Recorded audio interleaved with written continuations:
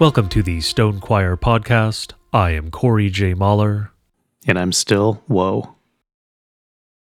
On today's Stone Choir, we're going to be discussing Galatians 3:28. This is a passage that has come up many times in past episodes. It's an episode that we've discussed for a while, doing separately as its own thing. It's a passage that comes up all the time in the church today. In church life, you frequently hear pastors and others pointing to Galatians 3:28 as a very important passage for one thing or another. The problem is that virtually every time this verse comes up today, it is for evil purposes. So today we are going to be exegeting very closely the entirety of this verse. It's 26 words in most English translations. It's 23 words in Greek. They basically mean the same thing. I'll give you a transliteration in a minute of the Greek and the English. There's one error that's common in almost all the translations today that goes back to the King James that we will be discussing at some length.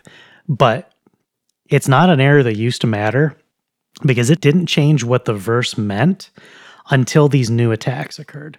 And we've talked a lot in past episodes about how the new modern global religion has new doctrines. It has new tenets of the new faith. And one of them is the inversion of Galatians 3:28.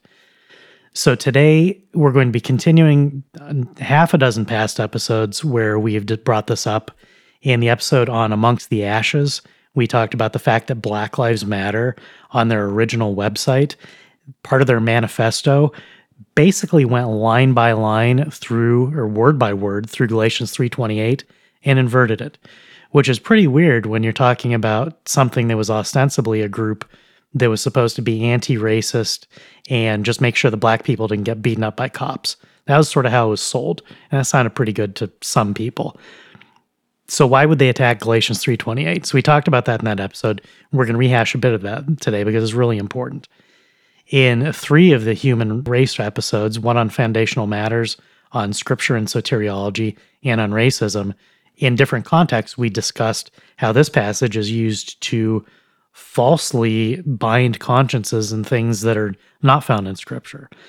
On the episode on women, Scripture and ontology, the same thing, saying that sexes don't exist because of Jesus. Somehow that makes sense. If you paid attention 2 weeks ago to the Gnosticism episode, will sound very much like the Gnostic heresy, because that's exactly what's going on.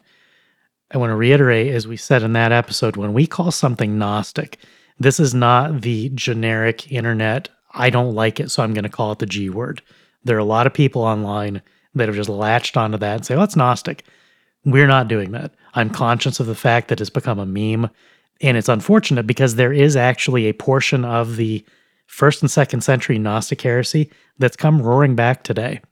And so when we deal with this passage today, it's in light of the things we said 2 weeks ago. Remember, Gnosticism, one of its core tenets was denial of the flesh, saying that the flesh it's not real or it's wicked. It's not really us. We're spiritual. That is the higher realm. And all this fleshly stuff is evil. It's wrong. It's not us. It's incidental. It's accidental. That's a heresy. That is an anti-Christian heresy. It's an anti-creation heresy, which makes it an anti-creator heresy. So in the episode, we dealt with the fact that these things are going on in the church today. And then in last week's episode, we established the same thing that Paul is establishing as he's writing this letter to the Galatians, which is that you people are falling away. I've taught you the truth, and now you're believing lies. Where'd these lies come from? And so we'll explain how the fact that Paul would have these concerns, that God would have these concerns in Galatia, should give us pause today. We're no better than them. Paul didn't plant our churches. Paul, through the Holy Spirit, has given us our doctrine. He's given us the words that we hold to. But he certainly was going to do a better job planting his church than any of our churches. I think that's fair to say. Now, insofar as a human is going and doing something, that's true because he was an apostle of Christ. Insofar as God's word is taught, there's always the possibility for any church to be completely faithful to God's word insofar as it believes what Scripture says. But that's the problem. Do you believe what God has told you, or do you believe lies you're bringing in from elsewhere? Same problem that they had in Galatia is a problem we have today. So we talked about in last week's episode that this is the modern fight. It's a fight against not only ancient heresies, but against the unbelief that's inherently in all of our hearts. And last episode that we've previously referenced significantly, Galatians 3:28, was in Hebrews, Israelites, and Jews, where we talked about the Talmudic prayer and how one of their prayers is directly condemned by Galatians 3:28, that what the Jews pray to this day is an inversion of what God says here and why that's significant. Just to give some historical context, Paul and Barnabas' first missionary journey in about AD 47 and 48 went into Galatia. If you don't know, Galatia is in Asia Minor. It's north of Jerusalem by quite a bit, north of Judea. It's in modern-day Turkey, kind of centered probably around the modern city of Ankara. The problem with us hearing that today is you think, oh, Paul went to the Turks.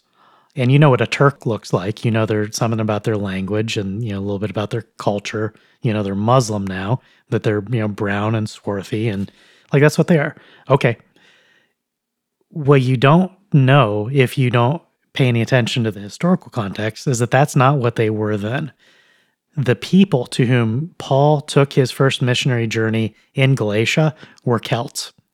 Celts, the same people that are really only extant today in Ireland and of bits in a few other places. But basically, when you think Irish, you think Celt. That's who lived here. Galatia in modern-day Turkey was Celtic. It was not Arab. It was not Shemite. It was Japhethite. And incidentally, the same is true of much, if not all, of the Mediterranean. For example, King Tut, a couple thousand years before, his DNA was Irish. It's Celtic. He had red hair and blue eyes, and he wasn't the only one. The pharaohs, in many cases, they had Japhethitic DNA. Now, they're also, I believe, Shemitic in ancestry, but there's inbreeding. This happens. So the problem is that today when we think, oh, I know what an Egyptian looks like, I know what a Greek looks like, I know what a Turk looks like, it doesn't apply. 2,000 years ago, many of those people looked different. And it's particularly true of where Paul was taking his missionary journeys. When he went to these people, they were Celts. They had light eyes, light skin, light hair. They were European. Now, this only matters because of the very first couplet in Galatians 3:28. I'm going to read the whole thing from the ESV. It's similar in most of the other translations, and I'm also going to give the transliteration from Greek so you can see that they're the same thing. In English, it says, "There is neither Jew nor Greek, there is neither slave nor free, there is no male and female, for you are all one in Christ Jesus." And then the transliteration from the 23 words in Greek, "Neither there is Jew nor Greek, neither there is slave nor free, neither there is male and female, for you one are in Christ Jesus." We'll get into some of the details there because there's one word that's mistranslated from the Greek in the majority of the modern English and other translations in other languages, going back to the King James. So it's not just a modern issue. There's just a sloppiness. And the sloppiness didn't used to matter. It didn't really significantly change the text, but the modern attacks do make that change matter. So we'll talk about that in a bit. I give that text now because the first thing it says is there's neither Jew nor Greek. Well, when Paul is speaking to the Galatians, there were almost no Jews there. And they weren't Greek either. They were Celts. They were speaking Greek. They were part of the empire of the West. It was first the Greeks and then the Romans. Their empires were huge. So they were conquering and ruling these lands. When Paul says Jew nor Greek, he's drawing a distinction that matters. And today we're told it matters because of race. It meant something completely different at the time. Because when you look at the dispute in Galatians, the actual problem that Paul was trying to solve by writing this to them was Judaizers. The Judaizing heresy had emerged in the church that he had just planted within just a couple of years. We talked about that 3 weeks ago. There were those who came along from the so-called circumcision party who said, you guys, okay, you're Christian now, that's great. You all have to be circumcised. You have to live as Jews. You have to follow the Mosaic law. And Paul is writing to the Galatians because he's not only horrified, but he's pissed. He is angry. And I think the 4th chapter, he actually says, in effect, I don't know who it is among you that is telling you to be circumcised, but he should emasculate himself. He should castrate himself. He should chop it all off.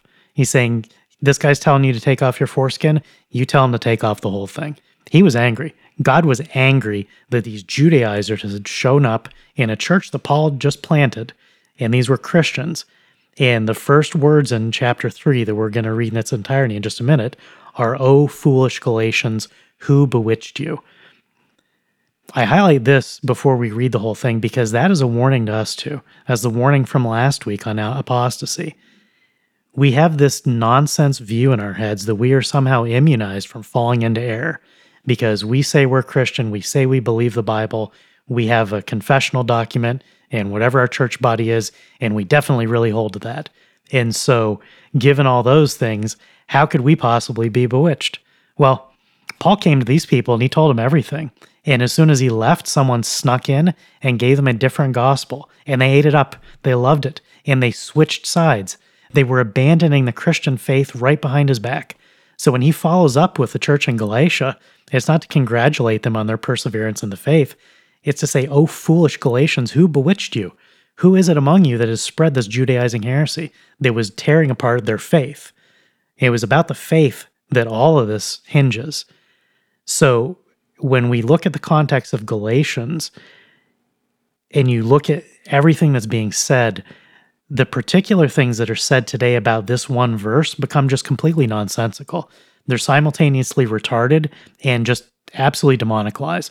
There's no possibility for anyone who reads Galatians to come to the conclusions that pastors will try to get you to reach when they just give you the 26 words in English. Yesterday, just for the sake of curiosity, and so I can make the point today as we're recording, I read Galatians from start to finish in one sitting. It took me 8.5 minutes. I'm a fast average reader, not a speed reader by any stretch. I would imagine that most of the people listening could comfortably do it in 10 minutes or so. I highlight this to say that we're so lazy about saying, oh, I'm just going to read a verse, or I'm going to read part of a verse, or maybe I'll read a chapter, but man, that's a commitment. Well, it's typical that the intros to Stone Choir run about 15 minutes before we even really get into the meat of the subject. So if you have 2 hours to listen to a Stone Choir episode once a week, you have 10 minutes to read a book of the Bible. So just like last week, we said, go read 2 Kings chapters 17 through 23, probably about the same amount of time if you did that. Galatians is going to probably take you about the same amount of time. Please, after this episode, go read Galatians. It'll take no more than 15 minutes of your life. It's God's word that he put there for your benefit. I say this specifically because when you do that, and then you look at the arguments that are made about Galatians 3:28, they're just garbage. They're completely insane. In addition to being false doctrine, in addition to being evil, they're just absurd. No natural reading of the text would arrive at the conclusions that are being shoehorned into it. So it's only the proof texting of this verse that makes it possible for this deception to occur. So by the end of this episode, what we're going to attempt to do is draw a moat around the entirety of Galatians 3:28. We're going to draw a bright line around everything that's permissible for anyone to say about this verse. And we are going to extend as a challenge of defiance against any teacher who would say anything differently than we say here.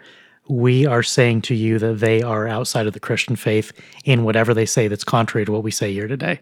There's a very limited scope of what can be said about this verse. And anyone who says anything different is going to make one or more of the errors that we're going to lay out today. So there are a lot of errors that are in the wind. We're going to talk about a few of them, but principally this is another tool-giving episode. We're going to give you the tools to understand, here's what this means. Anytime you hear anyone for the rest of your life bring up Galatians 3:28, your ears should perk up and you should start listening for these errors, because in virtually every case, you're going to find them. And you need to be aware of that because those errors are going to cause serious problems spiritually for anyone who believes what they say. And the reason we're not going to have an exhaustive list of all the possible errors is that there are new ones every day. There are new, insane, false teachings about this that we can't possibly give you a list of. There's always going to be more. But what we can do is say this is literally all that is permissible for anyone to believe about this verse. I know it's a bold claim, but we're going to make the case for that today. This is a simple verse. And so as we're doing this episode, we're not proof texting. We're not trying to pluck this out of context. We're going to put it in its context so that you understand clearly what is and is not being said here. And then from now on, for the rest of your life, whenever Galatians 3:28 comes up, whenever you hear these words on anyone's lips, you're immediately going to know, are they saying what the Bible says about this, or have they completely ignored the context? Have they flipped it upside down and turned it inside out to do something wicked with it? That's why we're here. And it's why Stone Choir exists, because this verse, if this verse were not being maligned and inverted, this podcast wouldn't exist. We have done so many episodes where we refer to this because it is the key way in which Satan is attacking the church today. And this is an attack coming from inside the church. BLM is inverting it in their own words, but in the church, we're seeing inversions that are far more harmful.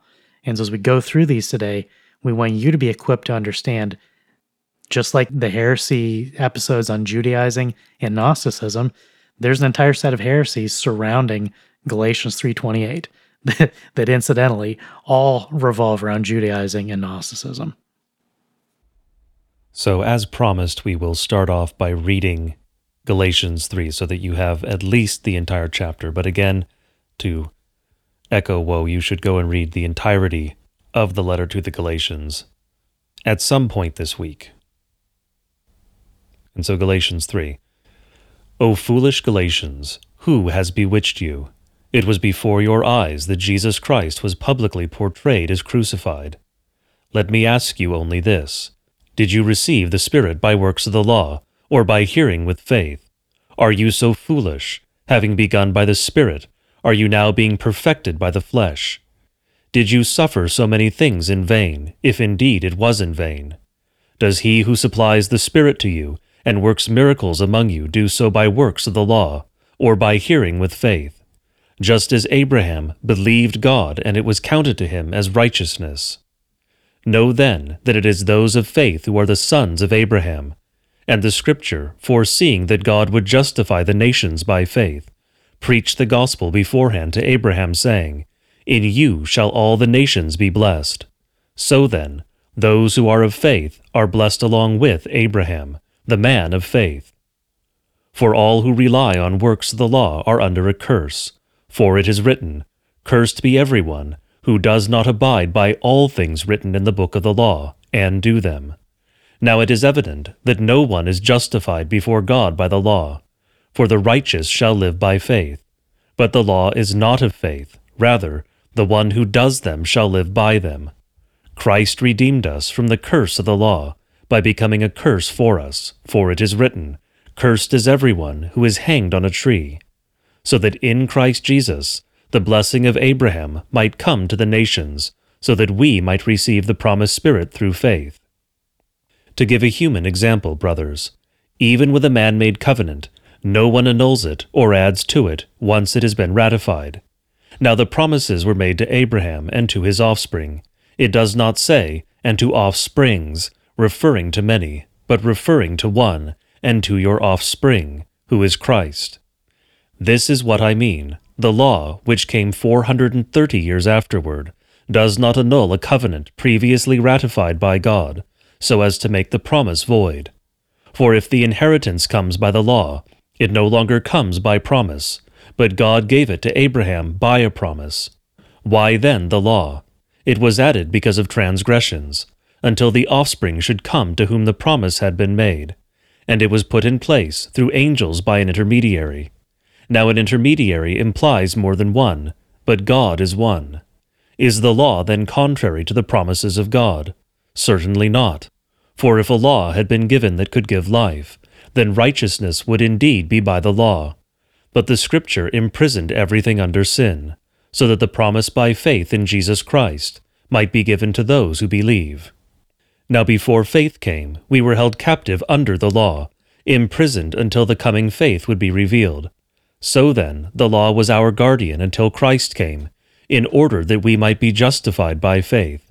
But now that faith has come, we are no longer under a guardian. For in Christ Jesus you are all sons of God through faith. For as many of you as were baptized into Christ have put on Christ. There is neither Jew nor Greek, there is neither slave nor free, there is no male and female, for you are all one in Christ Jesus. And if you are Christ's, then you are Abraham's offspring, heirs according to promise. I would just like to start off by pointing out a quick grammar point for those who may have been listening particularly closely to Woe's literal reading of the Greek at the beginning of this episode. Different languages handle negation in different ways. Many languages do it in a way that sounds unnatural to the English ear. It's something that we don't really have. German, for instance, has something similar. And so, for instance, if I were to say, there is beer here, I'll butcher the word order in German just to make it the exact same so it's easier to understand for an English speaker. Es gibt Bier hier.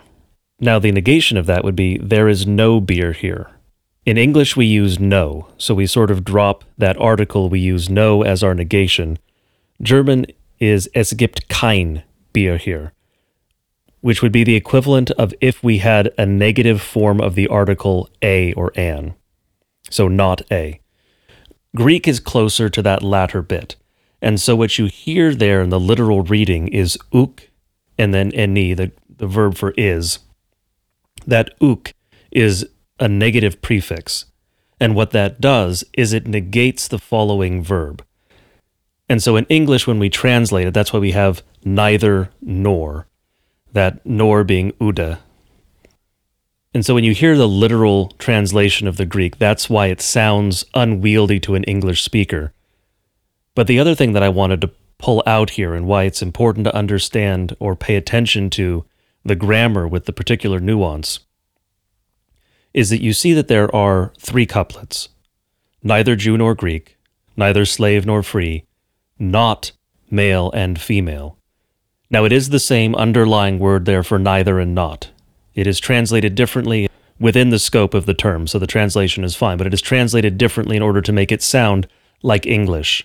Some very literal translations don't do that, and it sounds very strange to an English ear.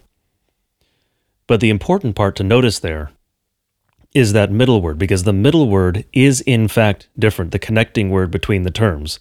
So it is Jew nor Greek, slave nor free, not male and female, because the Greek word there is kai, the word for and, in the pairing of the 2 sexes. This is an important distinction. We'll get into it more later in the episode, but it's an important distinction between the first 2 couplets and the third. There's a difference there in what is underlying this, in the nature of these things. So the first one is ontological, immutable, and inherent. It is dealing with race. The second is ontological, indirectly so, whereas the first is directly so, but indirectly ontological because the nature and the status as slave or free flows from things that are inherent, in many cases, not always, of course, and that's also important. But indirectly ontological, mutable, because this can be changed, and inheritable, so not inherent. Whereas we get back to the same sort of nature as the first couplet with the third, because it is directly ontological. The difference between the sexes is an ontological difference. It is a difference in being. It's a difference in nature. And it is indeed immutable and inherent. And yes, you could say it is heritable, but that is a different thing. You're talking about biology then, which is involved here, but it's not the entirety of what is in view. So that gives you some of the grammatical structure, some of the underlying workings of this, the underpinnings, in order to build a foundation on which to place what we're going to review in this episode about the nature of this verse and why it is so important and why Satan is attacking it. There are many parallel or related verses for this. I have about 14 or 15 of them at this point that I've collected for, I'll probably eventually write something longer on this particular verse, this subject. But this is the key one. And one of the ways you can tell this is the key verse is this is the one that's attacked. Satan is going to attack the thing he wants to destroy. Now, he may get to it in a roundabout fashion at times, and he's done that in this case. He's attacked each and every one of these couplets separately, building up to a direct attack on this verse because it undermines Christendom, it undermines creation, it undermines everything. But this is the important verse because this is the one that's being attacked. And so this is the one that we need to defend. We may touch on some of the other verses as well because they do add some nuance. They're interesting at the very least. But by and large, we are going to focus on, and that's why it's the title of this episode and why it is the focus of this episode, Galatians 3:28, because it is the core of this entire matter. Within these three couplets lies what you need not only to defend the church and God's creation, but what Satan, if he can subvert them, needs in order to destroy both of those things. And that is why you see it so frequently in the mouth of false teachers and false pastors, because they are serving their master by teaching falsely, by eisegeting, as opposed to exegeting. Eisegeting is to falsely interpret, by eisegeting this particular passage. So as I mentioned at the outset, Paul is writing to Galatia. He's writing to Celts who live in a different cultural context, but they're Christians now. They've been given the gospel. The Judaizing heresy has emerged among them, and they're being told that they need to begin circumcising. That's the full context of all 6 chapters of Galatians. I want to read again the 29th verse, the last verse in the 3rd chapter. And if you are Christ's, then you are Abraham's offspring, heirs according to promise. Now this helps to explain everything that's going on here. The concept of Abraham's offspring being the key to salvation was the fundamental belief of the Pharisees. It was not the faith imparted to them by God. It was the Pharisaical heresy, where they believed that salvation was racial. That was their belief. It was a belief of the Pharisees, of most of the Jews in that day, that salvation was racial, that belief in all that stuff was incidental, but as long as they had Abraham as their father, and then they held to the Mosaic code, they would be saved. And so much of the ink spilled in the New Testament is throwing them all under the bus, saying, you lying brood of vipers, everything you're doing here is false. And so the first couplet, there is neither Jew nor Greek. It is about races, but it's specifically in the context of the Abrahamic covenant. Because, again, they believed that because they could call themselves sons of Abraham, they could say they had a claim on salvation. And so that was what the Judaizers are doing. It's what the circumcision party was doing, saying, okay, that's great, you're Christians now, you got to circumcise yourselves, you have to follow the Mosaic covenant, which was the opposite of what Paul had just taught them as Christians. We see this also in Matthew 3. This is right as Jesus is being baptized. Listen to what John the Baptist says. But when he saw many of the Pharisees and Sadducees coming to his baptism, he said to them, you brood of vipers, who warned you to flee from the wrath to come? Bear fruit in keeping with repentance, and do not presume to say to yourselves, we have Abraham as our father. For I tell you, God is able from these stones to raise up children for Abraham. Even now the axe is laid at the root of the trees. Every tree, therefore, that does not bear good fruit is cut down and thrown into the fire. This is entirely keeping with the overall theme of Galatians. Who is a son of Abraham? Well, again, what does verse 29 say? If you are Christ, then you are Abraham's offspring, heirs according to the promise. And the heirship is something we're going to get to in the 3rd couplet, because why is he talking about sex? Why did Paul bring up sex in this context? When you read Galatians, it's one of the most exhaustive treatments of this subject, but we also find it in Romans 8. What Scripture makes very clear is that every Christian is a son of God. That is the term that God uses. Every woman who's listening, every girl who's listening, you are sons of God according to the promise.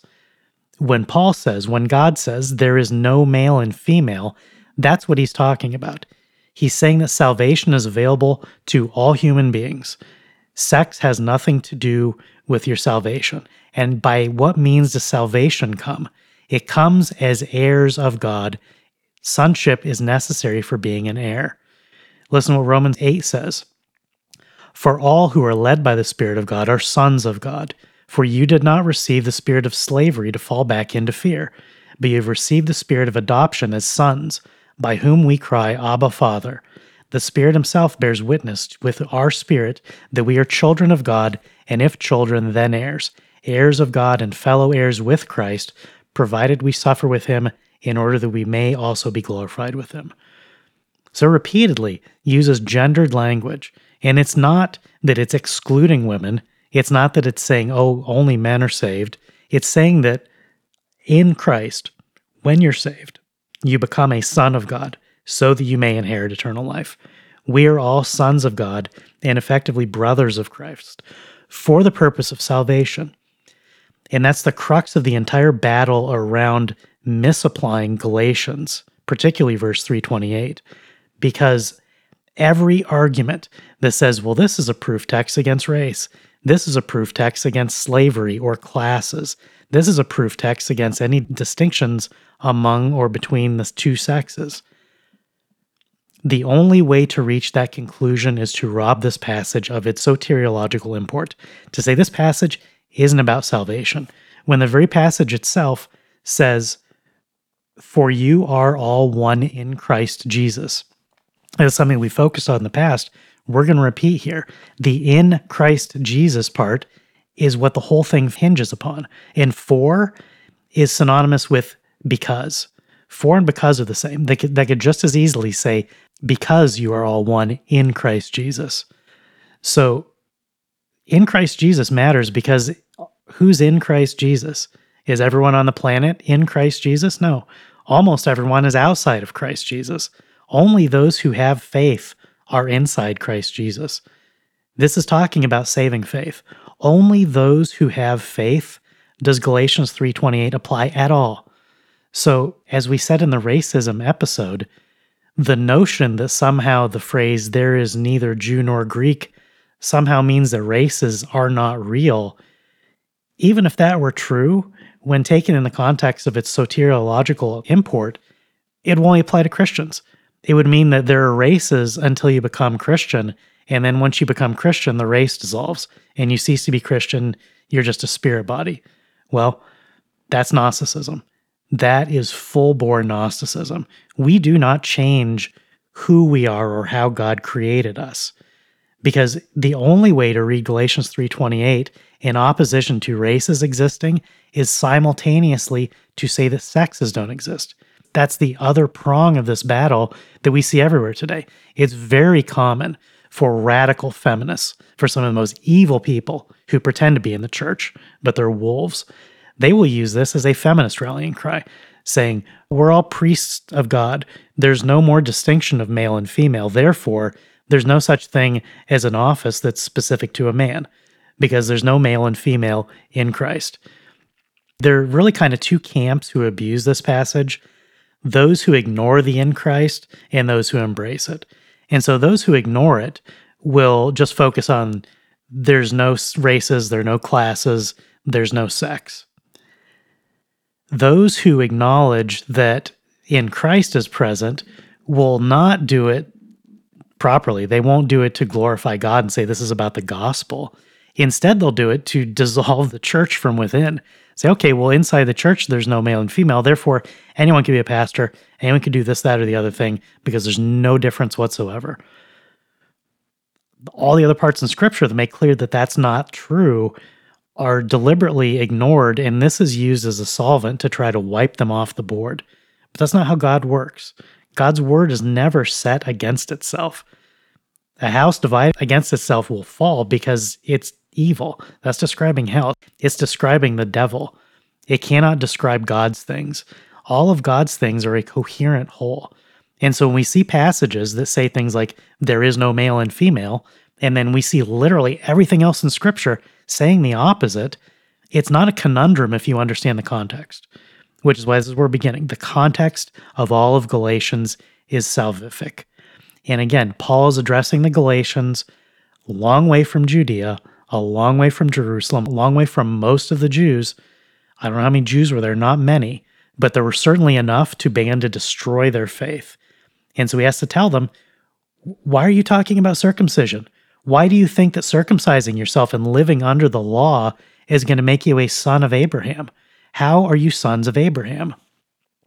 The racial component was a complete denial of the gospel, which is what all of this revolves around. See, when men like Corey and myself are called racist and evil and all these things, we're told that we hate the gospel and we hate other people.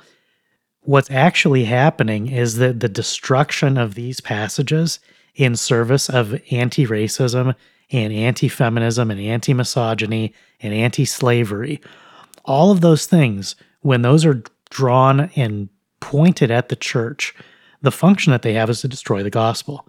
Because this is a gospel passage. This is a gospel context. All of Galatians is about salvation.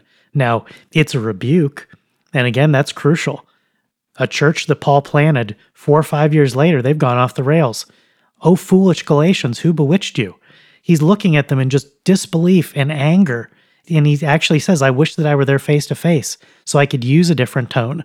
But he had to make sure that they understood how important it was that the Judaizing heresies that they were embracing were endangering their salvation. Not a small matter, not a minor detail, not flipping a nor to an and. They were actually denying the faith by saying that they had to live as Jews because somebody came along and told them that. There are always going to be false teachers in the church. Always. Every single one of our churches has false teachers inside it and has a line of them trying to get in. Why? Because that's where the Christians are. It's where the sheep are. Satan doesn't need to worry about the animals that are outside the sheepfold. He's already got them. He's devoured them. It's inside the sheepfold that the sheep exist. So when these attacks come and they're done in the name of all the good modern religion things, just keep in mind what they're fundamentally doing when they attack this passage by inverting it is they're denying how we're saved. They're denying how we are saved. And part of that is denying how we are created. Again, this is all Gnostic. The only way to deny there is Jew or Greek in reality is to become Gnostic, to say the flesh is nothing, this is evil, this will all fall away. In the racism episode, we treated the fact that when you look at passages like Acts 17:26 and Revelation 7:9, where it talks about the different nations with their boundaries, and it shows the distinct races in heaven before the throne of God, these are natural. These are created. They're things that God made. They're how God made us. God made me English and German. I am broadly Northwestern European and nothing else. Do I like that? Sure. Cool. I'm good at it. Do I think that if someone is Japanese or Ugandan or whatever, that they're worse than me or less than me? No. God died for them, He's given them gifts that I may lack. But I am proud of what I am and I'm happy with what I am because it's God's gift to me. Talking in the past about the fact that I'm average in height. Would I like to be taller? Sure. I'm not going to complain about it because there are upsides. I like being me. I know how to be me. I wouldn't know how to be anyone else. And I don't have to worry about it because I have been given one life by God. And it's a particular life. I have a genealogy that goes back to Noah and back to Adam. I can go more than some people, but I don't know all the details and I don't care. How God made me is the same way that He made each of you. It's unique. We all have a uniqueness in how we have been winnowed down through time into the particular humans that we are. That is to God's glory that there's so much diversity and variety. It's amazing. It's incredible. And different people have different gifts. And so the attack on anti-racism, the attack on the existence of race, is a denial of the Creator to say that's garbage. There's neither Jew nor Greek.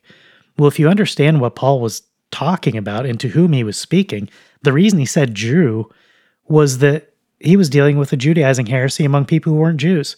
He's like, what does it matter? You're Celts. Why? Like, this verse could just as easily say, there is neither Jew nor Irish. It would make just as much sense. It would be just as true. It would be more directly applicable to those people in that day. Now, the Irish, by that name didn't exist. They were Celts. There's neither Jew nor Celt. That is exactly what it is saying here. It was particular to that place. And the Jew part, it was only highlighting the Abrahamic promise and covenant because they were denying it. They were denying the true nature of what it means to be a child of Abraham. John the Baptist explained it. Do not presume to say to yourselves, we have Abraham as our father, for I tell you, God is able from these stones to raise up children for Abraham. This passage says the same thing. We are made children of Abraham because we have the faith of Abraham. That is our gift from God. We become sons of Abraham by becoming sons of God. It's synonymous. And therefore, it's not racial. So the first couplet dealing with races is specifically denying that race saves. We don't think that. We think the opposite. There are heresies like Christian identity that believe that. They think that non-whites, non-Europeans are not human and cannot be saved. That is blasphemous. Those people are all going to hell. That is a wicked and perverted attack on the Christian faith. We think nothing of the sort, because Scripture says nothing of the sort. But it doesn't mean that race doesn't exist. It boggles my mind that people can't hold two separate, simple things in their head. It can simultaneously be true that your race doesn't save you and that your race still exists. How is this hard? It shouldn't be hard. It's not. It's not. It's a simple thing. A 5-year-old can understand it. It's only when people get older and their heads are filled with lies that suddenly these things get complicated. And so much of this battle is about explaining simple things simply so the people can get back to having a simple faith in God. This is not complicated. It's the lies that make these things confusing. So please, as you go through your days, just keep in mind, anyone who's talking about Galatians 3:28, if they ever talk about it in a way that isn't connected to salvation, they're a demon. Full stop. They are speaking the teachings of demons, because this is a verse about how we are saved. It's a verse about our sonship with God, how we become heirs of salvation. That's salvation talk exclusively. And then once we're saved, we're still a man or a woman. If you're a woman, you should be happy to be a woman. I'm happy to be a man. I know how to do it. I could never possibly be a woman because God didn't equip me for that. And the fact that someone can have some delusion in their head to think that, oh, well, I'm actually the other thing, that's a Gnostic heresy. They're departing from the faith if they ever had it. They can't have it anymore at that point. But they're denying their creator actively by saying, I'm not what you made me. I'm this other thing. No, you're one particular thing, and thank God for it. And when someone comes along and says, no, none of those things exist, just know that not only are they attacking creation, but they're attacking your salvation. Because the point of attacking this passage is to destroy the gospel. Galatians is about the gospel, and it's about the Judaizing Gnostic heretics who are attacking it then and who are attacking it today. And when they succeed, as they were succeeding in Galatia, faith is destroyed and souls are condemned to hell for eternity. On the note of this verse being simple, and really the entire book of Galatians is simple, I would like to divide this in two through an interpretive lens, as it were. On the one hand, the immediate verse, Galatians 3:28, is very simple. On the other hand, like much of Scripture, it is also inexhaustible. God managed to pack a lot of information into not very many words. Woe mentioned that the word for there in English can also mean because. I want to emphasize that by pointing out that the conjunction there in the Greek gar is explicitly causal. The reason that the beginning, the first part, the first half, as it were, not in terms of size, but in terms of meaning or weight, as it were, is the division between the two halves of this verse.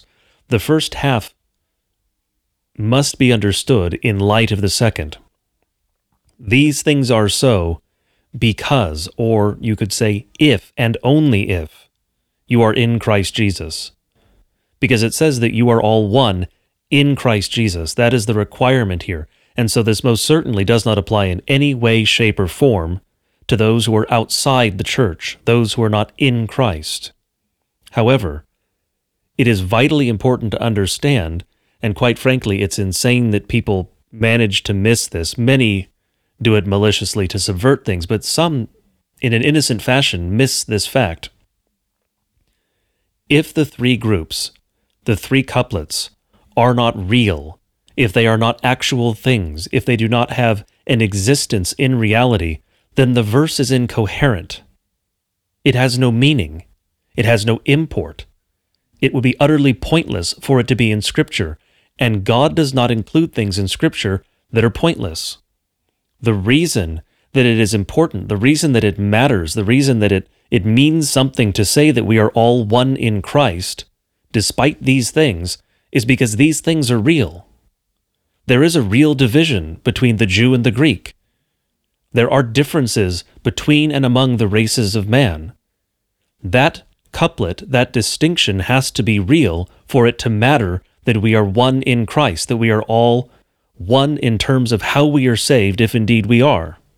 And as Woe pointed out, in this context, which in this case I mean the broad context, which would be the Greek world, the Roman world, and the Jewish world, in that world, inheritance passes to the son. This is the case in most ancient civilizations. It's the case in most civilizations until fairly recently. Women did not inherit. Daughters did not inherit. The reason that daughters did not inherit is because a daughter became part of the family into which she married. She ceased to be part, legally speaking, of her original family, of her birth family. And so she didn't inherit from the father because the inheritance went to the sons who remained part of the family, period. They carried on the family name. They carried the family forward. She became part of another family. And so the word there that we see in verse 29, the word for heirs, Greek, unlike most cases in English, distinguishes between the masculine form of a noun and the feminine form, and not just in terms of grammatical gender. In this case, in terms of masculine referring to men who are that noun versus women who are that noun. It's masculine in the Greek. I want to be careful here not to imply that you need to know Greek in order to understand Scripture. That's not the case. Anyone who tells you that is lying to you. Is the Greek language important? Yes, it is the language that God used to give us Scripture, and by that I mean both the Old and the New Testament. And so Greek is important, but you do not need to know Greek in order to read Scripture and understand it. There are some things that are accessible only in the Greek, like this. You don't see that that word is masculine if you're looking at only the English. Now, from the balance of Scripture, you would still understand that even if you had only the English, because it says we are sons of God. We become heirs in Christ. It speaks of that in terms that are understandable simply in English without access to the underlying Greek.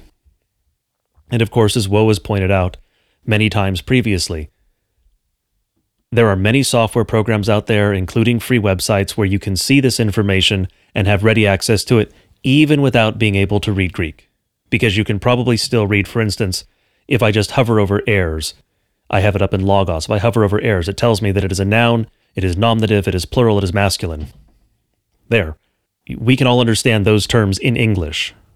So I do not want you to think that you need to have Greek. The Greek is useful. It is not absolutely necessary to understand Scripture, but in this case, like I said, useful because I can pull out that heirs is explicitly masculine in the underlying Greek. Because we are heirs in Christ. We inherit.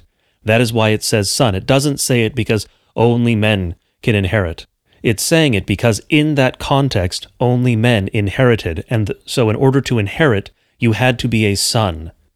And so even those who are female, women are also sons according to the promise, because they inherit along with men. And that is why you have the masculine there. And also one of the reasons we have not male and female. That distinction with regard to salvation is largely irrelevant. We've gone over previously some of the ways in which it is relevant tangentially speaking. And so, for instance, the issue of headship becomes relevant, because certainly if you are a woman married to a man who is faithless, you are much less likely to remain faithful than if you were married to a man who is faithful. And so headship matters. Of course, that does flow in the opposite direction as well, because wives are also supposed to help their husbands stay in the faith. But I want to pull out that earlier distinction with regard to the second couplet that I mentioned. The second couplet is mutable, which distinguishes it from the first and the third. And the reason that is relevant is partly because of historical context and partly because it gives a greater scope to the totality of this verse.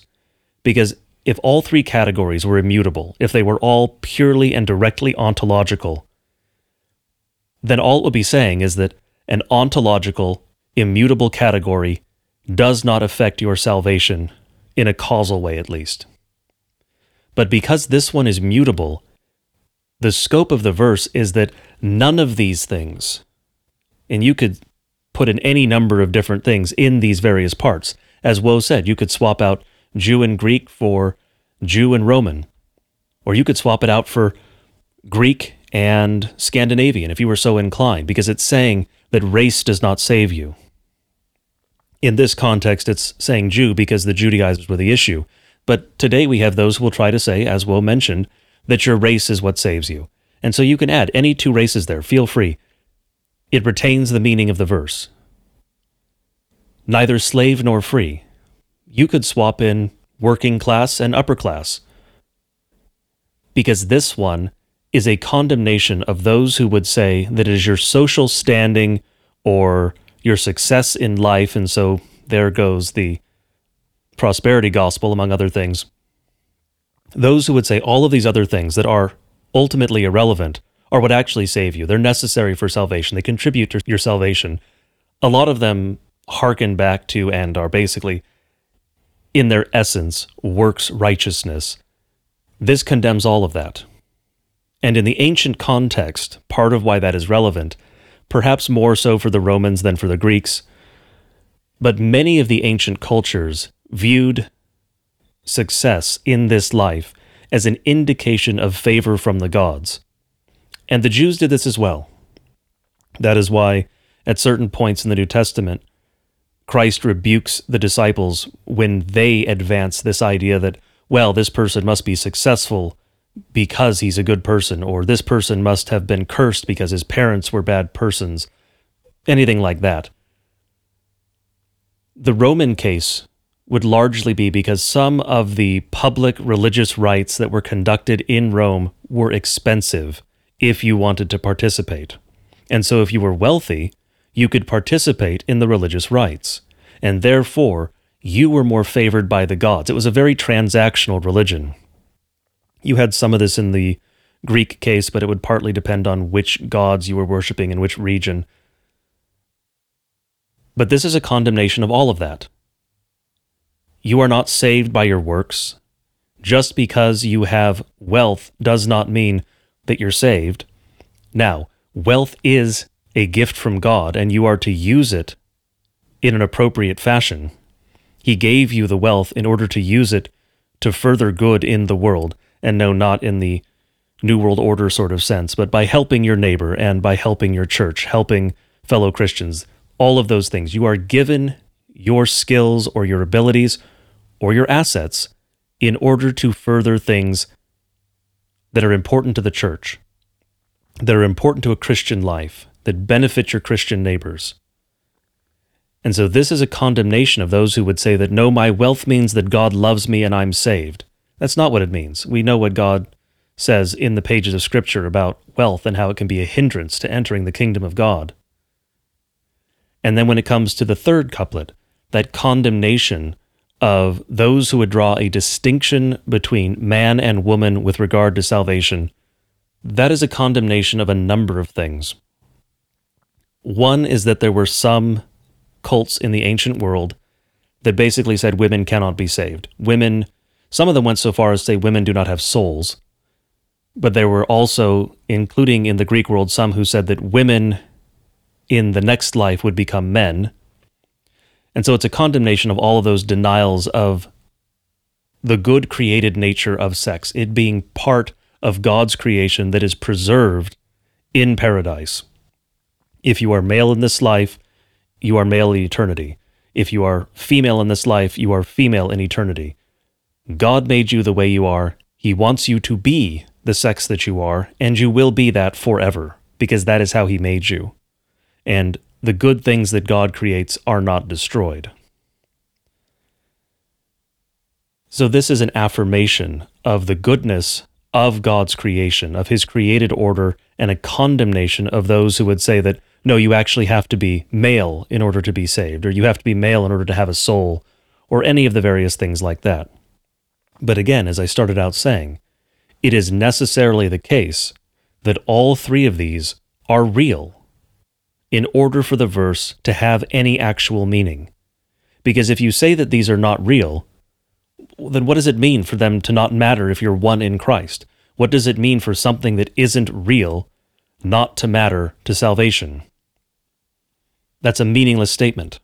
So they have to be real. So those who deny the reality of race, or the reality of hierarchy, or the reality of sex, are denying, one, God's created order, and so they're tacitly denying God, but two, they are asserting that this verse has no meaning. And so in a very real way, they actually subvert their own argument, not that it matters, because the appeal to hypocrisy never really matters in these discussions.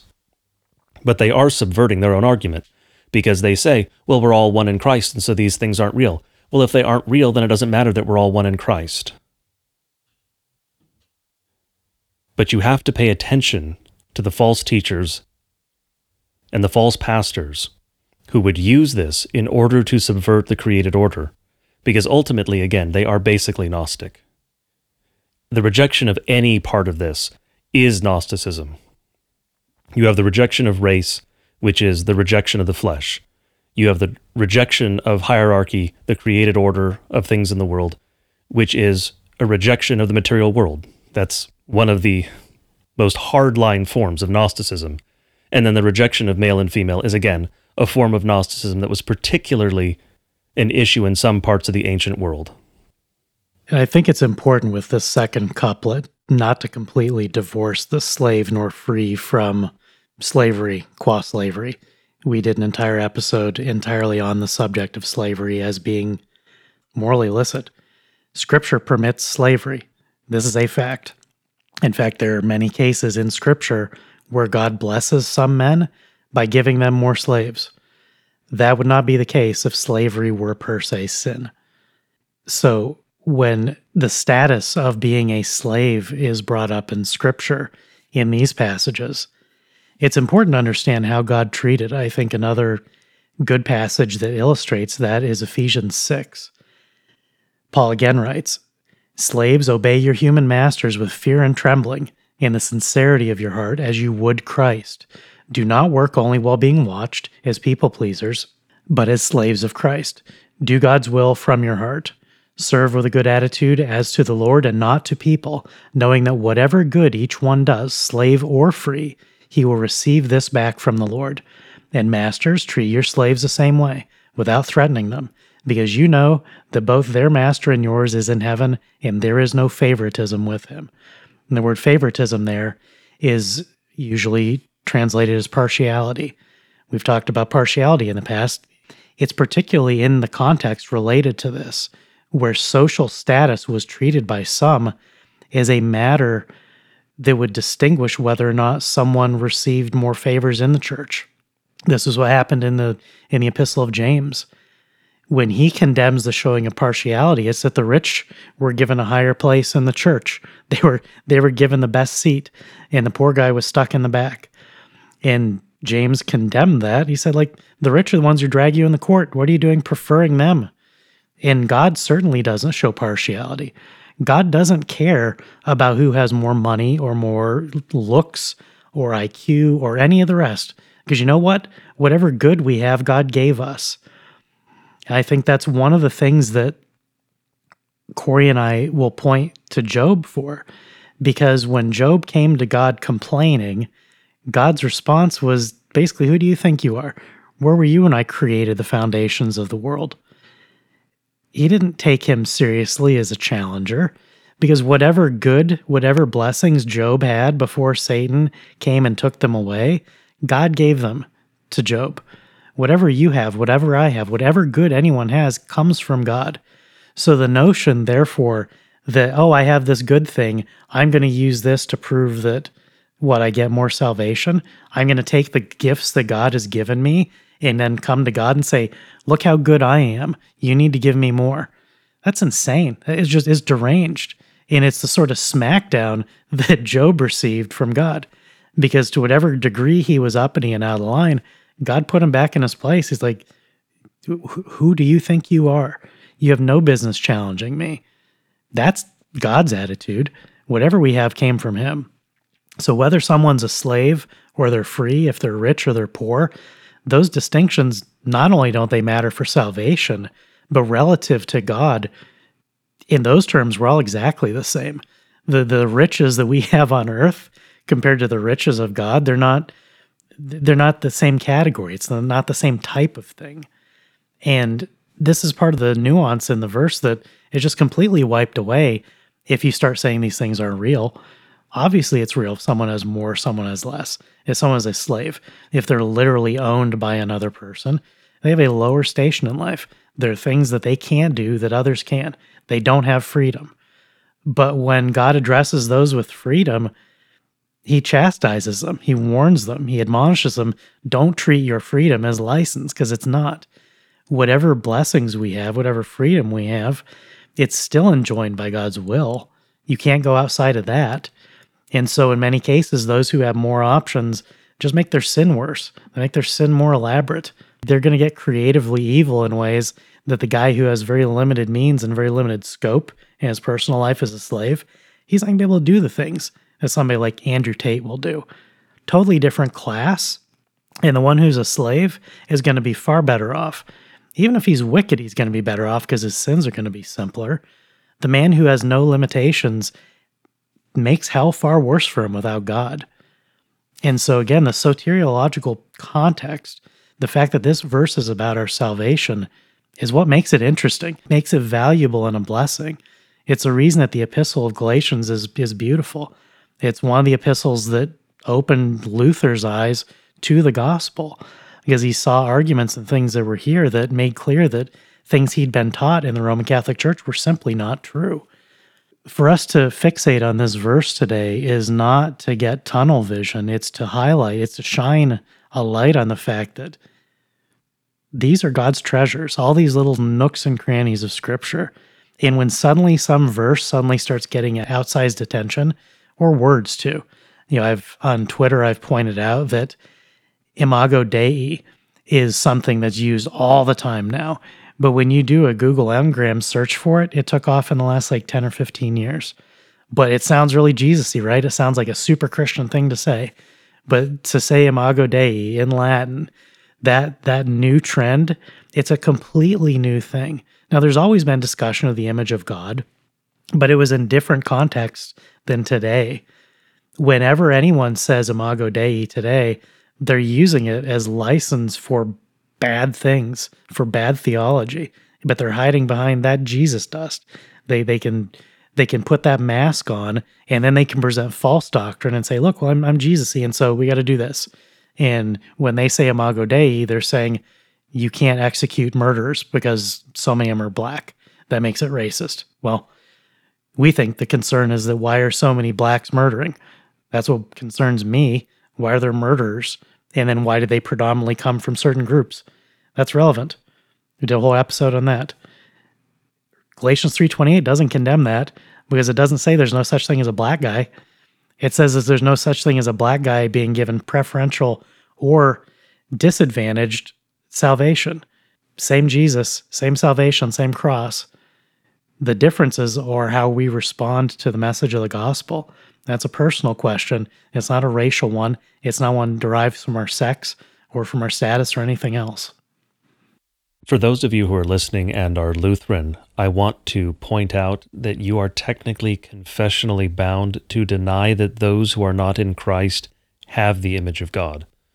Our confession states that the Imago Dei is lost in original sin, and it is not restored except in baptism, except when you are given faith, when you are placed in Christ. I am less familiar with the confessions of the various Reformed traditions, so I do not know if you have something similar in yours. Perhaps some of you do. I know that the Book of Concord denies the Imago Dei to the pagan. In this case, I just mean unbeliever. One thing that I hope that comes through in this episode, and I believe that it will, given that we're going to spend about 2 hours on essentially one verse, although with other verses pulled in, is just the depth of the wealth that is present in Scripture. If we can spend this much time and discuss this many different aspects of a single verse, it should be very clear that you can read Scripture for a lifetime and never exhaust it. You could read a single book in Scripture for a lifetime and never exhaust it, which again is very clear proof this is the Word of God. You couldn't do that with any other book. If you read whatever your favorite book is, pick your favorite science fiction book, great piece of historic literature, whatever it is, you could exhaust it in 20 years, regardless of what it is. You cannot do that with Scripture. You will always be able to find more and a deeper meaning, a deeper understanding when you return to Scripture, no matter how many times you read it. And so on that note, I want to pull out something from Galatians 3:28 that will make some of you very happy and perhaps annoy some of you a little bit. But in this case, I wish to make very clear to you that this is actually important in this case. In many cases, you will find those who interpret Scripture who will attempt to find chiasms, chiasmus, everywhere. Because it is one of the forms of writing, it is one of the little tools in the Shemitic toolbox that's just popular in that part of the world. And so you will find it in the pages of Scripture. And notably, it does appear both in the Jewish context and in the Greek world. And so it makes perfect sense that you would find it also in the Greek of the New Testament. In the case of the Germanic world, so also the Celts, incidentally, you're going to find less chiasmus and more parallelism.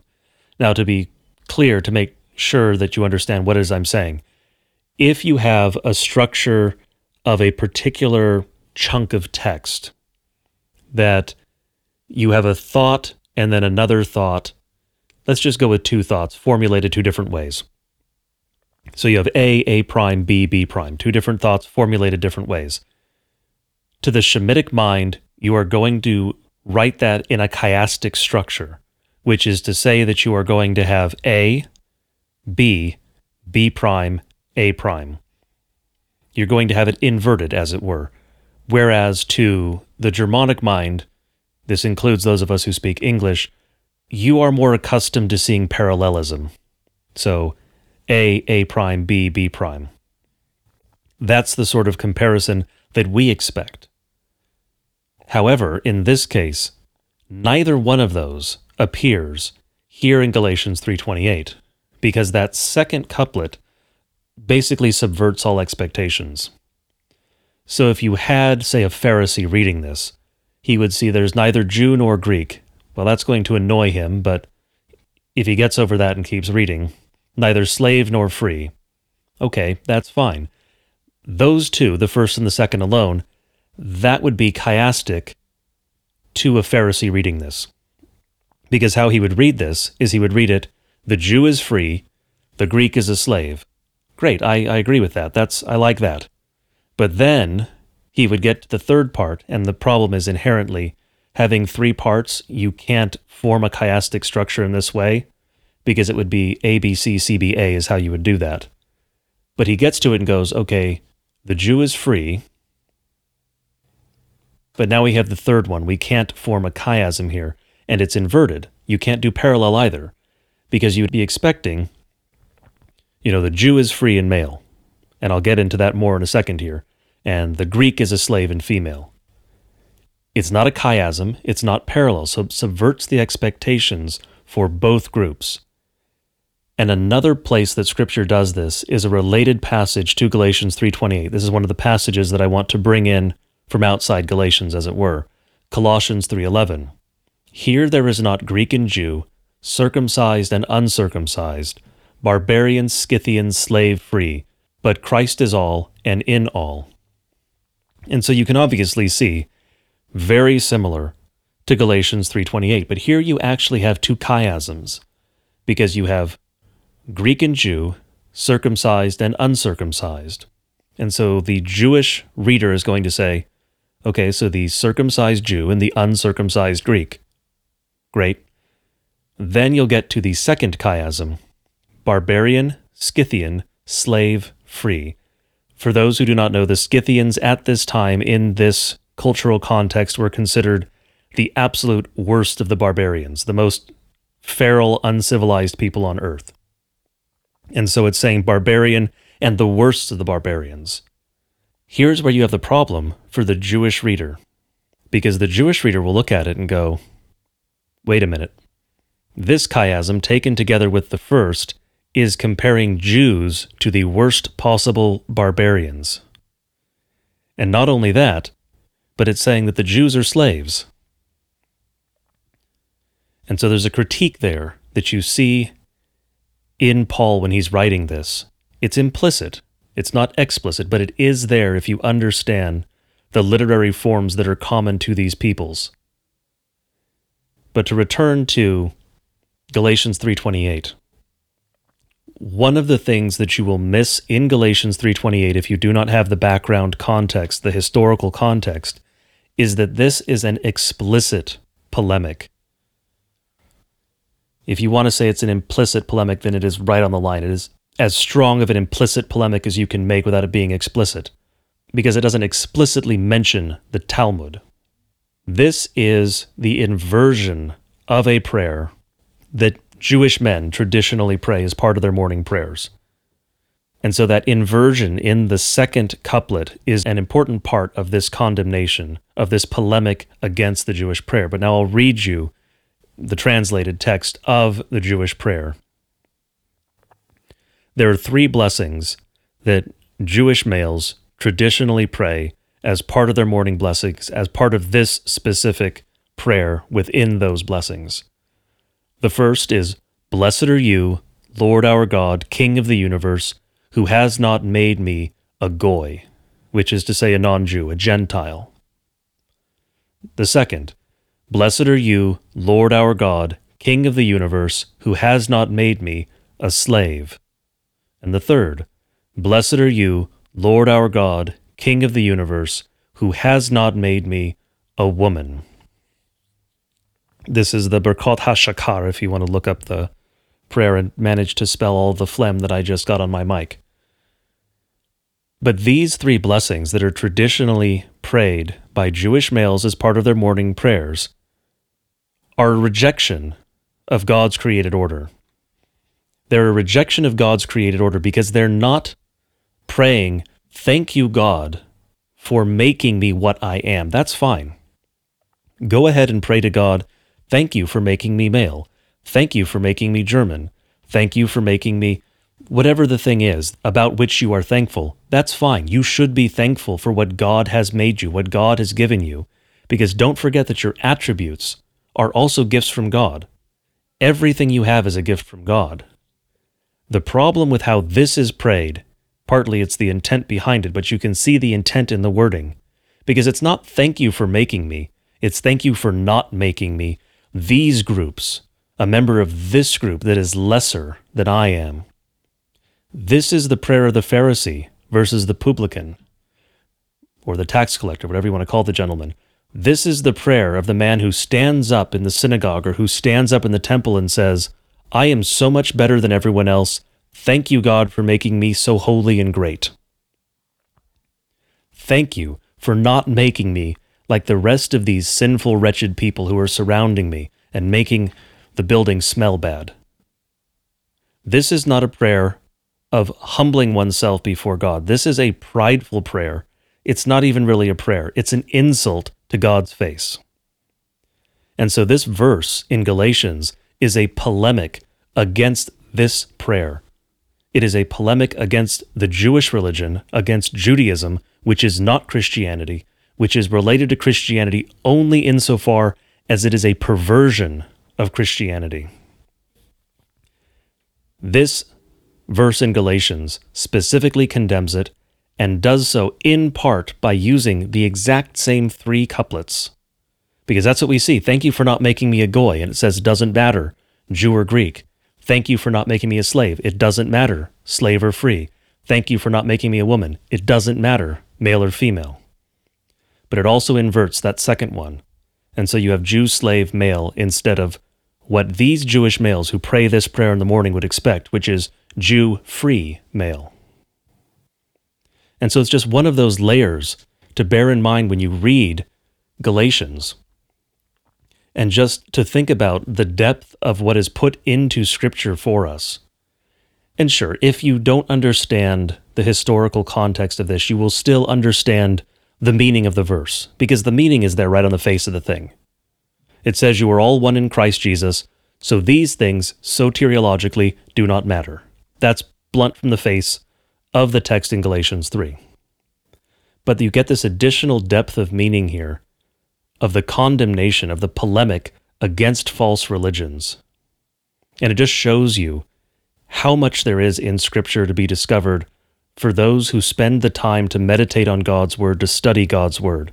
He has given us an immense wealth in His Word, and we should be very thankful for it. And another one of those details that stuck out to me a couple of years ago was the fact that these three couplets are not and, or nor. It's nor, and. I saw some discussion online, and for some reason, I noticed that the ESV translates this correctly, even though a number of others don't. And somebody else had quoted a different one, and they said nor. And I thought, I think my Bible says differently. But of course, I didn't do what we condemn here and say, well, my Bible says this, so you're wrong. I said, well, I'm going to look at the Greek and see, like, clearly somebody dropped a compound word somewhere. Who was it? And it turned out that King James and a number of others use a nor. They make all three of these couplets parallel. And that's not what the original language did. As I said earlier, it doesn't really change the purpose of, like, the text works either way in its own context. So when you're treating Galatians properly and you're treating it as a soteriological passage, it's totally fine if a nor is there instead of an and for male nor female instead of male and female, which is correct. It doesn't really change it. I want to say that explicitly. I'm not saying, oh no, those Bibles are all terrible. They're wrong. They have this terrible corruption. It's a mistake. It's clearly a mistake. It's not ambiguous. They are wrong. But it doesn't damage your understanding of this passage if you're just treating the passage the way it should be treated, which is this is about salvation. It doesn't matter if you're Jew or Greek. It doesn't matter if you're slave or free. It doesn't matter if you're male or a female. But as Corey was just saying, there's a depth and a richness to the way God presents these things that when this came under attack, that's when I started looking. And I think that Corey and I first discussed this because we were talking about Galatians as we realized just how important this was. Like, not that the difference of that one word is groundbreaking or earth-shaking, but it's notable. God said one thing, let's leave it the way he said it. And then when you start looking at the attacks, and keep in mind, what are the attacks today? When you get outside what Galatians 3:28 says, what God says, and you start looking at what evil men are doing with it, what do they say? They say there are no races. They say that there are no sexes. There's no distinction between male and female. We're absolutely the same. We're interchangeable. We're fungible. We're human beings. That's clearly false. And then, in that context, when someone is trying to attack the created nature of reality, this distinction becomes important, where it never mattered for however many hundreds of years people have been mistranslating that one word. It didn't make any difference, but in the 21st century it does. Because as Corey said earlier, there is an ontological distinction between a Jew and a Greek, or a Jew and a Celt. Just as there's an ontological distinction between a man and a woman, that is according to their nature. It's not an accident. It is how God made you. So those are similar in that way. You are made, whatever race you are, whatever mix of races you are, you're made one sex. You're either male or female. Yet the distinction between male and female is sufficiently different from even the ontological distinction between a Greek and a Jew, or a Jew and a Celt, that God treated it slightly differently. And this is when I started to hone in on it, and Corey and I had really interesting discussions around, here's what's actually going on here. Because the Jew and the Greek, in the context of the verse, God's saying it doesn't matter for your salvation. Absolutely true. The anti-racist says, well, that means that there are no races, which is absolutely false.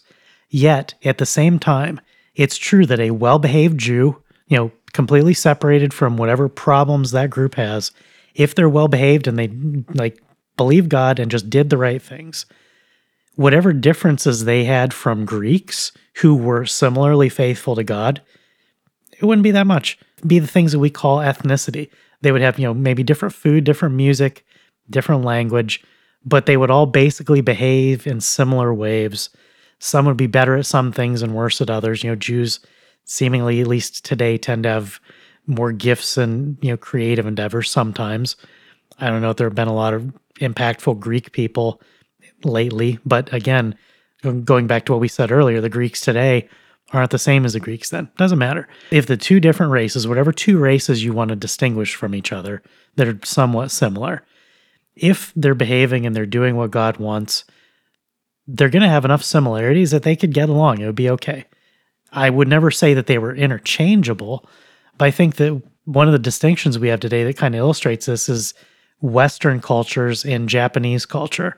When we first came in contact with them before we screwed them up by westernizing them, there were some things that were very weird and very different, and they're still weird and different because they're Japanese. They're alien to me. I don't think that's bad. It's just that they're very different. And yet there are certain things about the Japanese in particular, even among all Asians, that I think many Westerners, when they look at it, they find certain things that they do very laudable. When Japan got into Scotch in the early 80s, they bought up a bunch of Scotch distilleries. But they didn't change what they were doing. They just made them even better because they fell in love with whiskey, with spirits. They already had sake, but what they found when they had this love affair with whiskey is really in a way a very Japanese thing. To distill something in nature to its essence and then to wait patiently for it to transform into something sublime with all these very subtle distinctions. It's a very Japanese thing culturally. And so they just took to it like, yeah, this is like this Scotch stuff. We love it. We love Scotch. And they made it their own in a very, very subtle way. So there is an overlap, even from vastly disparate races and cultures, yet there was an overlap and appreciation of that particular thing that was complete harmony between two people who had been scattered for thousands of years. That's an example where, although the Scots and the Japanese are not remotely the same or remotely interchangeable, nevertheless, there's a certain overlap in the type. The best of the Scots had something that was also the best of the Japanese. Even if they came at it from some different angles, they were still doing something beautiful that was mutually intelligible. And I highlight this in terms of races because when God distinguishes there is neither Jew nor Greek, and then says there is not male and female, that's a distinction in kind. Because what I just said about the Scots and the Japanese, you cannot say about men and women, period.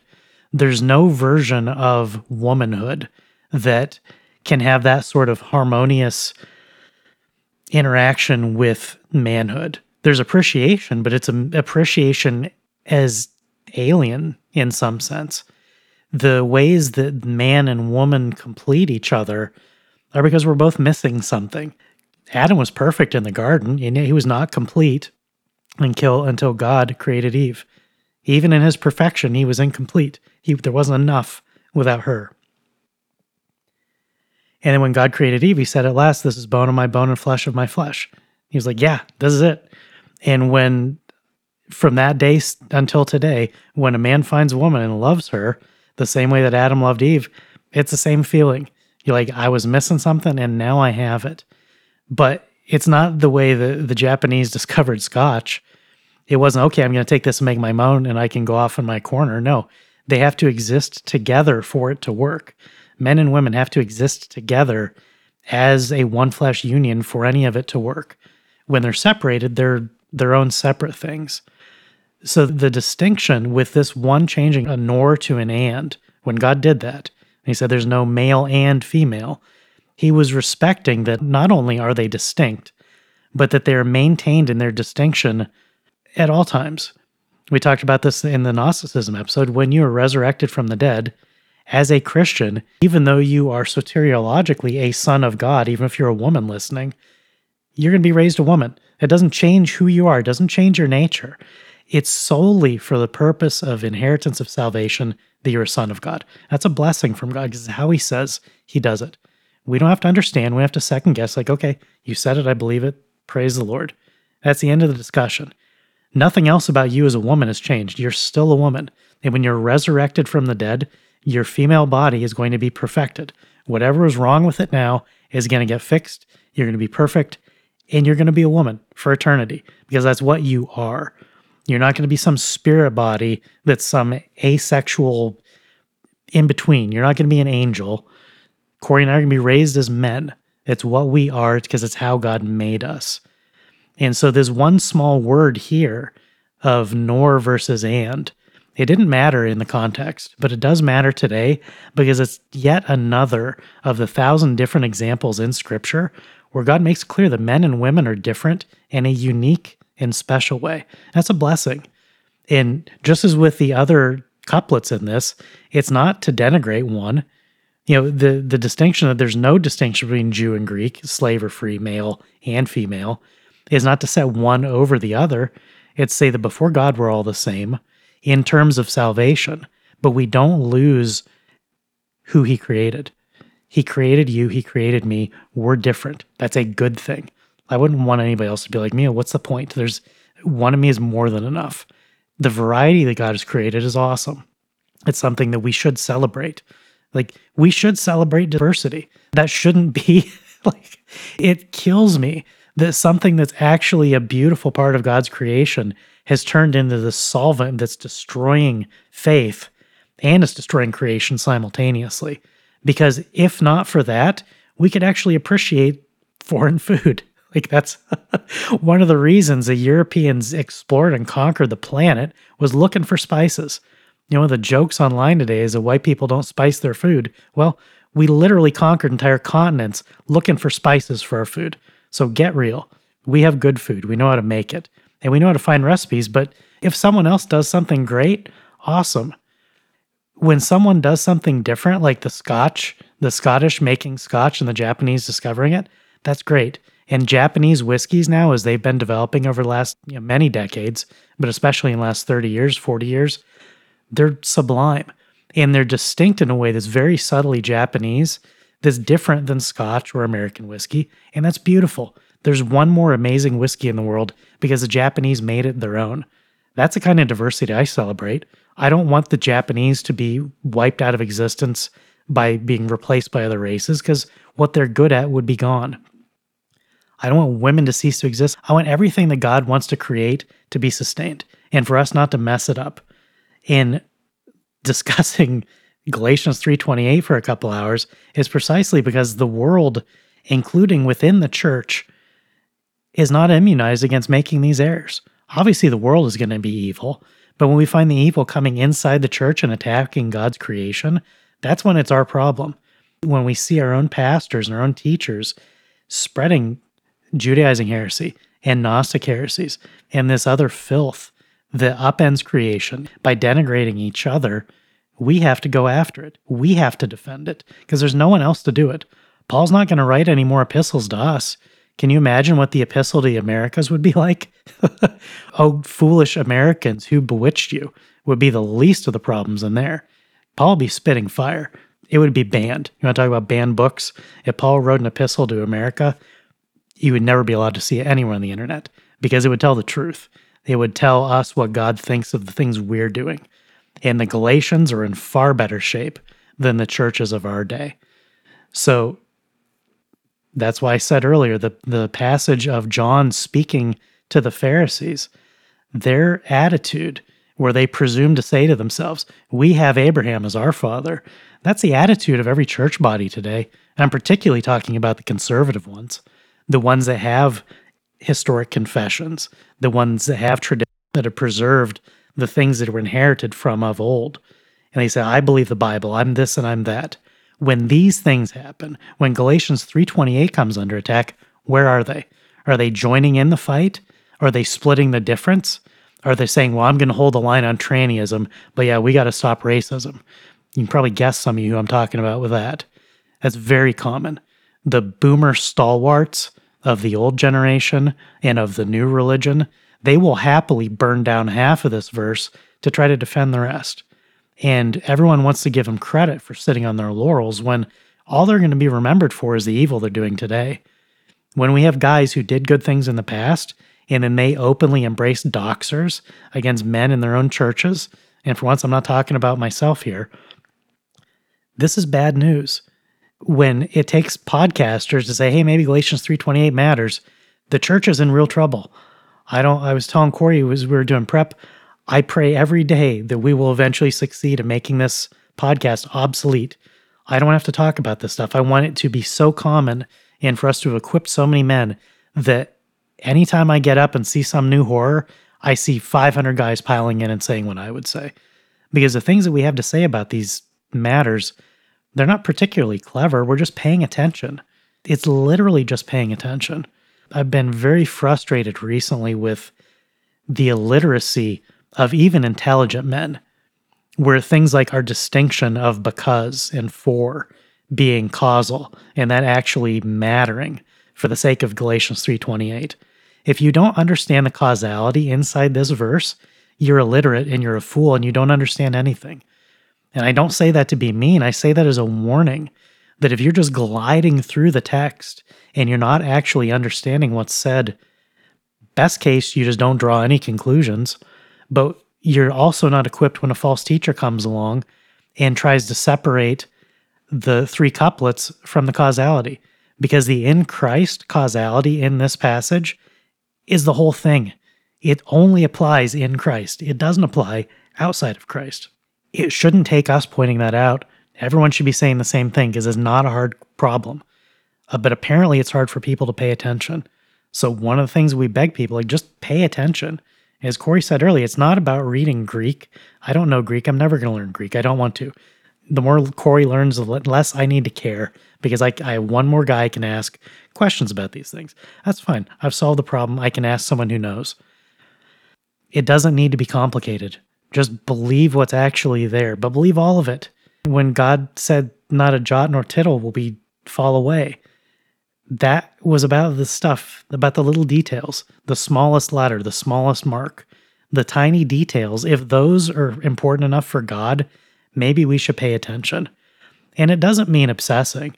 We're giving this verse more attention than we give most verses, precisely because Satan's pointing. Satan has a spotlight pointed at Galatians 3:28, because with things like BLM, he's driving a truck right through it. He's showing us what matters. You could be completely a deaf mute, and you could still feel the vibrations from this attack.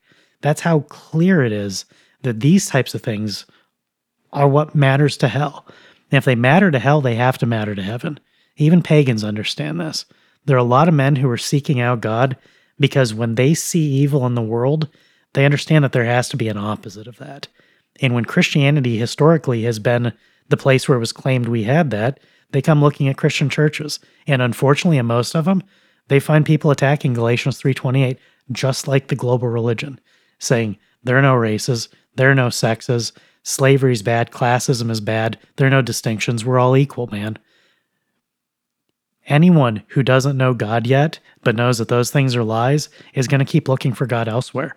Because the very people who told him, yeah, I know about Jesus, let me tell you about him. When the first thing that they say is a lie, the intelligent man who doesn't know God is just going to keep walking like, no, that's more the same. I don't know about their Jesus, but I know this is a crock of crap. I want none of that. That's why this stuff is consequential. It's not just fiddly, and it's just not just about nors and ands and obsessing with one verse. It's when you betray the gospel by subverting creation and its creator, you make it impossible for the gospel to be spread to those who God is trying to reach in these days. Woe saying jot or tittle reminds me of one of the ways that I have taken to saying that. And for those who don't know, it basically just means the smallest parts of writing. The tittle, an example of that being the dot on an I. One of the ways that I've liked to say that is either iota or yod. And the reason that I like that is because it highlights the two languages that God used in order to transmit his word, because the iota is the smallest letter in the Greek alphabet, and the yod is the 10th letter and the smallest letter in the Hebrew alphabet. And so we have a promise from God. The promise that neither jot nor tittle will pass away, of course, is a promise from God about Scripture being transmitted to us without losing anything. And so today we can say that not an iota will be lost. And we already see historically he fulfilled the promise, if we say iota or yod, of a yod not being lost, because when Scripture was translated, when it was transmitted from the Hebrew into the Greek, nothing was lost. We have God's perfect word, without anything being lost, as he promised in the Septuagint with regard to the Old Testament. And that's why I will continue to say iota or yod, despite the fact that very obviously we are going to emphasize the use of the Greek instead of the Hebrew in the Old Testament. We'll get into that more in the future. But I want to emphasize something that Woe said about that third couplet in Galatians 3:28. If you start with the first, let's pick two examples, the French and the Japanese.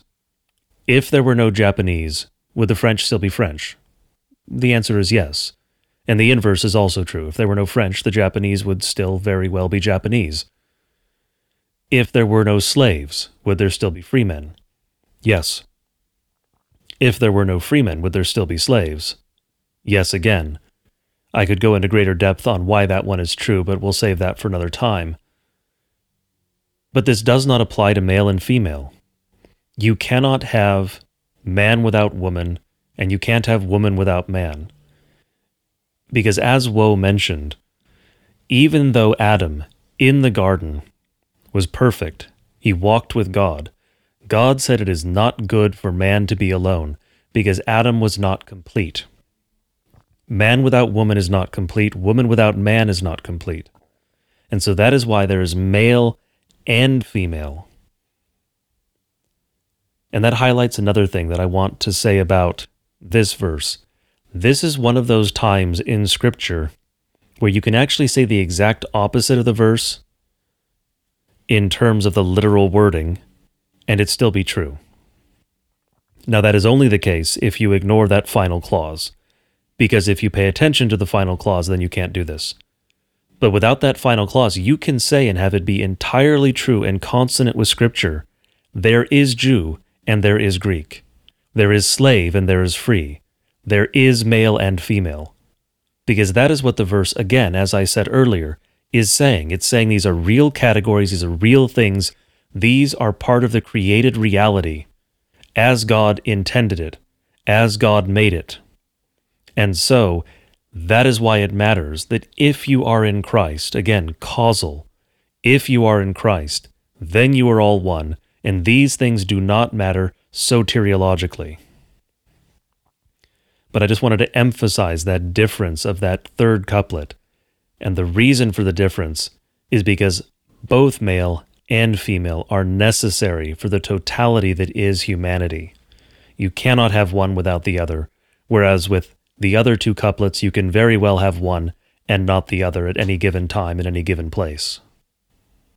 Now that we've drawn a clear line around the proper context of this verse, I hope that everyone who's listening who agrees with our arguments, I'm not sure how someone could disagree, but if you agree with them, if they're sound to you, know this.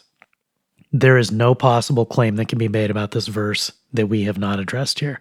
Anything else must necessarily defy some portion of this, either denying that this is about salvation or denying that it's about the ontological nature of created reality. God's creation is material. It has particulars. They include race. They include sex. And indeed, they do include things like slavery and class. There's some men who are simply not fit for anything other than the lowest stations. And to say that, everyone's like, oh, that's so mean. Why would you want to do that to them? There's nothing that's harder on a man than not knowing his place in the world. I don't know what I should be doing. I don't know what I want to do. I don't belong. I don't have any sense of self. That's something that's common in all times and places, especially for younger men just trying to figure things out. Now, it's worse today because we're no longer inheriting the occupations of our fathers. It used to be that if your dad was a tanner, you're a tanner. If your dad made stained glass windows, you make stained glass windows. That's just how it worked. When that went away, young men ceased to really understand, well, what do I do? When everyone's like, oh, you can do anything you want, you can be anything in the world. Well, that's nonsense. The overwhelming majority of men can't be anything they want to be. They're going to be good at a few things, they'll be mediocre at a fair number, and they'll be bad at a whole bunch. And the best they can do is to try to find something that they'll either be mediocre or really good at, and hopefully they can feed a family with it. The fact that there are men who are not good for anything except for the lowest stations in life, if it's how they're made, if it's what they are, then to deprive them of even that is worse than not. If a man is only good for flipping burgers or fries or digging ditches, whatever you want to say is the lowliest thing. And I don't say any of those things to be insulting. My paternal family was ditch diggers for generations. That was the family business, digging ditches. It's hard work. I'm glad I do it. I'd be bad at it. But the fact that when we look at these things, we don't have a sense anymore of what we should do hurts everyone. And it especially hurts the man who isn't equipped for much. To say, you know what? You're going to be a janitor. You have an 80 IQ. You can't even live on your own. But you know what? You can be a good janitor. Here's the mop. Here's the bucket. Here are the floors. Go to these rooms in this order. Go from wall to wall. When it looks like this, you're done. Someone who's retarded can do that. They're actually capable of doing a job like that. When you say, oh no, you can do way better than that, no, they can't. If that's the best they can do, if that's their station in life, don't rob them of it. And so, just as women have been robbed in the last century, certainly, and the last few generations by feminism, they've been deprived of motherhood. They've been deprived of the very thing that God made them for. They've been told, no, you need to compete with men in the workplace. You need to go get the same jobs as them, have the same crummy hours, same miserable political fighting all day long. You have to go up against them and compete on their terms. And anytime it doesn't work as well for you and you're unhappy, well, that's men's fault too. It will never have anything to do with the fact that a woman is in a place she doesn't belong, doing something she doesn't want to do, and is giving up on the thing that she does actually want to do, even if she doesn't know it. And it's tragic today. You see a lot of videos like on TikTok, I don't have TikTok, but it shows up elsewhere on the internet, where girls say, I just figured it out. You know, I'm 30, 35. I realize I want babies. And here I am with this house and this career, and I've done all this stuff, and I'm not happy with any of it. I just want kids. She should have been told that when she was 15. She shouldn't have gotten all those years into her life before no one told her, and she had to figure out on her own what she really wanted. So when Satan attacks a passage like Galatians 3:28, said there's no male and female. The or and the and doesn't matter anymore, because when he's going after it, he's saying that we're interchangeable. He's saying that you go girl and girl bosses and all that stuff is going to work out for him. It just doesn't. It absolutely doesn't. And anyone who's deceived into believing that it does ends up worse off for it. And then you have guys on the internet pointing and making fun of them for it. And to some extent, it is necessary to have negative examples, say, look, don't turn out like this person. But unfortunately, there's a lot of schadenfreude and cruelty involved, which there shouldn't be. If someone screws up, let them be a lesson to others. And let that lesson come down to the younger generations who can avoid making all the mistakes. When Satan comes after this verse, when he comes after these distinctions, when he says that Africans are interchangeable with Europeans, when people with an average IQ of 85 are interchangeable with people with an average IQ of 100, he's lying to him. Everyone's being lied to. We're not interchangeable. We can't do the same stuff. And when that lie is told, it sets everyone up for failure, because suddenly you have Boeing misdrilling holes because of their diversity efforts. And you have white guys who'd have a good paying job on a factory line They can't feed their families because some diversity hire got the job instead. And planes fall out of the sky and everyone complains about it. And like, it's inevitable. You had someone doing something they're not equipped to do. What do you think is going to happen? I couldn't be a mother. I couldn't run a nursery. I'd lose my mind. It's just preposterous, the notion that I could do the things with small children that women, all girls, are virtually all equipped for just naturally. It's alien to me. Like, at a scale, if I had one kid or two kids, I could handle it, but the things that we're good at are distinct, and that's okay. It's a blessing. That's part of the actual godly diversity that we've been given. Every attack that happens in the world against that makes the world worse. It makes daily life worse. Forget even the false doctrine. Forget destroying salvation by denying the Creator. It just makes everything worse. That's also part of this argument. It's not the main argument here, but you know what?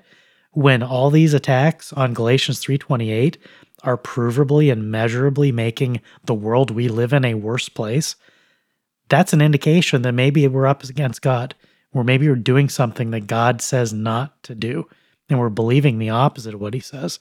Because whenever you find people obeying God and doing what he says to do, you find God's blessings. Not in the way we were talking about earlier, where we're trying to measure whoever has the most money must be the most blessed by God. That's not the point. Sometimes having wealth, having a lot of stuff is a test. And it's a test that a lot of people fail. It could be a blessing if they were faithful, but when they have a lot, the way that they use it and how it preoccupies them takes them further away from God. Whereas if they had less or had nothing, they would be better off. I want people to remember that this verse, whenever you hear someone talking about it, if they talk about it in ways that aren't about salvation, if they talk about it in ways that attack how God created everything, they're from hell. Full stop. I don't care who they are, what their reputation is, how much you like them, how much else they've gotten right in the past. The Galatians got stuff right. Paul planted the church in Galatia. They had sound doctrine. They could have only possibly had sound doctrine because their teacher was an apostle of Jesus Christ. It was when someone else snuck in and bewitched them and fed them teachings of demons, and they believed them too because they couldn't tell the difference. We are no better than the Galatians. We're no better. We're worse in every demonstrable way because we are arrogant. We are the Pharisees. We're the ones who say that we have this confession, we have this logo, we're Christians, we're immune from that. No, we're not. The 4-part series culminating in apostasy laid bare that we are not immune. Not only not immune, but it's happening before our eyes. And this verse is one of the chief ways it's happening.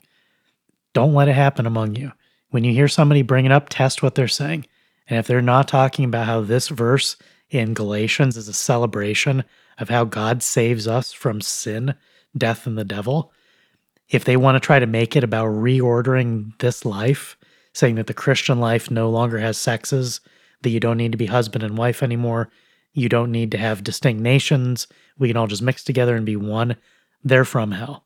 Because everything, every single thing that will come downstream from those teachings is evil and does harm. Period. When Satan came to Christ in the desert in order to tempt him, he did it by quoting Scripture. And he didn't even misquote Scripture, really. He quoted Scripture in a way that was misleading. It is possible to use basically any good toward a wicked end. It is possible to abuse things that are good in themselves in order to use them to achieve evil. That's what Satan does with the law. God's law is perfect and good. It is used to kill us because we are sinners. And incidentally, again, to remind you of what we've gone over before, we sin because we are sinners. It is not that we are sinners because we sin. The causation matters there because original sin matters. But we've covered that previously. So for this verse here in Galatians, Christians need to pull out 2 sets of truths. The one is what it says on its face, but you must be careful to recognize, as Woe just said, that it is in the soteriological context only. And so there is neither Jew nor Greek, which is to say race does not matter to salvation. There is neither slave nor free, which is to say your position socially or hierarchically does not matter to salvation. And there is not male and female, which is to say your sex does not matter to salvation. That is the first set of truths that you must pull out of this. And you must be careful to remember that for is causal. If and only if you are in Christ Jesus, then these things do not matter. Because that is the core of the Christian faith. The core of the Christian faith is that you are saved by faith alone. You are not saved by your works. I know that some who are listening are going to be up in arms, but that is the core of the Christian faith. There is no avoiding that. Well, what about James? That is about the and then what, which is part of what this podcast is. It's the and then what. How do I live a Christian life now that I'm a Christian? Good works will necessarily flow from a living faith, but you are not saved by those works. Those works do not contribute. What does Scripture say of those who would be justified by the law?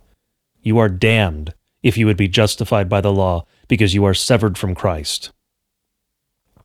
And so this verse is purely, in its literal wording, about soteriology. It is about salvation. And so those first truths, that first set of truths that you must pull out, are about salvation. The second set are the exact inverse of the literal wording.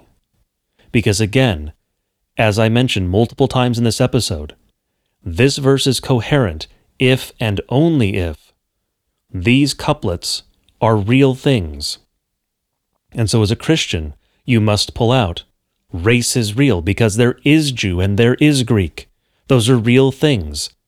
That they are real is why it matters that they do not matter in order to be saved with regard to salvation. There is slave and there is free, which is to say that hierarchy is real. There is a real social hierarchy. God has created different men with different gifts, and that creates all of our hierarchies in civilization. It creates betters and lessers. It creates those with greater talents and those with lesser talents. That is not to say they are lesser men. That is a different thing. It is to say that some men are more capable than others. And so there is slave and there is free, with regard to the natural order of things. And finally, there is male and female, and that is a very real distinction. You are one or you are the other, and so you are either male or female. The exclusive or in English. You cannot be both. You must be one. And so anyone who attacks any of those three truths is attacking Scripture, is ultimately attacking God, is anti-Christian, is a false shepherd, is a wolf. So if anyone tells you that if you're male, oh, you can be female today if you choose to be. No. And we didn't go over this in the episode, but those same words in Greek can be masculine and feminine. So if you're a male, you're masculine. If you're a female, you're feminine. So if someone tells you as a male you can be feminine, that's a wolf. The second one, going in reverse order. Hierarchy is part of God's created order. So those who seek to subvert it are seeking to subvert God's created order. What we have today is atomization. We have so many individuals who have taken themselves to be purely individuals. I stand alone. I am my own thing. I am an island unto myself. All of this stems ultimately, of course, from pride. The declaration that God's created order does not matter, and I can be and do whatever I want. And that's simply not true. We already went over that. If you're male, you're male, period. Forever. You will be male in eternity. The gifts that God gave you, you have no control over those. He decided how intelligent to make you, how tall to make you. All of these things are from God because everything you have is a gift from God. And so a rejection of those things is a rejection of the created order, is a rejection of the Creator. And finally, one of the ones that is most stridently attacked these days, Not that hierarchy isn't certainly, but the simple fact that God created the races of man. We see that all throughout Scripture. We address this in multiple episodes, many episodes at this point. We did a series on race. Race is a very real thing. It is part of God's created order, and to reject it is to reject God. And so one of the truths that a Christian must pull out from this verse in Galatians is that there is Jew and there is Greek. Drop in any national term you want there. There is Japanese and there is French. There's German. There's Russian. There's American. These things are real and they exist. We cannot reject, either on the one hand, that these things do not matter in terms of salvation, because that is to reject salvation by faith alone. And we cannot, on the other hand, reject that these things are real and part of the created order, because that is to reject the first clause of the creed. It is to reject God the Father as creator. It is to reject what he has done in this world and stated, "This is my work, this is true, you must believe it." Because you cannot deny the creation without denying the creator. Those are one and the same. And so for the Christian, we must pull out both the negative truth from this and the positive truth, so to speak. And this isn't just a command. This isn't just, you must absolutely do X, Y, and Z. This is God's word to us, his truth, and there is blessing in believing that. Because I mentioned today, we have so many individuals who feel atomized, who feel separated from everything. You have women who realize in their 30s or 40s, or God forbid their 50s, that they wanted to have children. Because certainly by the time you're in your 50s, it's too late. Yes, there's the occasional outlier, but it's very seldom. If we live our lives in accord with what God has designed, in accord with the way that he has made us, we are going to have happier lives. And so saying that anyone can do anything is just lying to people and making them miserable. That's from Satan. That's a subversion of hierarchy. He is the one who wants to sow chaos and discord. That is not what God does. God is a God of order. This is his order. We see it in this verse. We see it in creation. Because the truth isn't just here in the special revelation that is Scripture. It's out there in the world too. All of these things can be known from natural revelation. And all of our ancestors knew them. And so what we want, not just for those who are listening and not just for those who agree with us, but for all Christians in all places, and all peoples, we want to be Christian, of course. We want people to live in accord with what God has created, because that is the best way to live. That is, in fact, the only way to have a good life. And so, yes, on the one hand, if you just recognize these truths, you will have a better life, because God does bless you when you live in accord with the nature he has given you. But the fullness of that blessing is when you are in Christ. And so it is when you have faith, when you are an offspring of Abraham, an heir according to promise. And so again, we encourage you to go and read the fullness of the letter to the Galatians. It'll take you 10-15 minutes. See God's blessings. See why this matters. See what God says in his words. You are what God created you to be. Whether it's a Jew or a Greek, slave or free, whatever talents, abilities, wherever in the hierarchy he's placed you, and whether you are male or female. That is what God created you to be. That is a good thing. Live your life accordingly.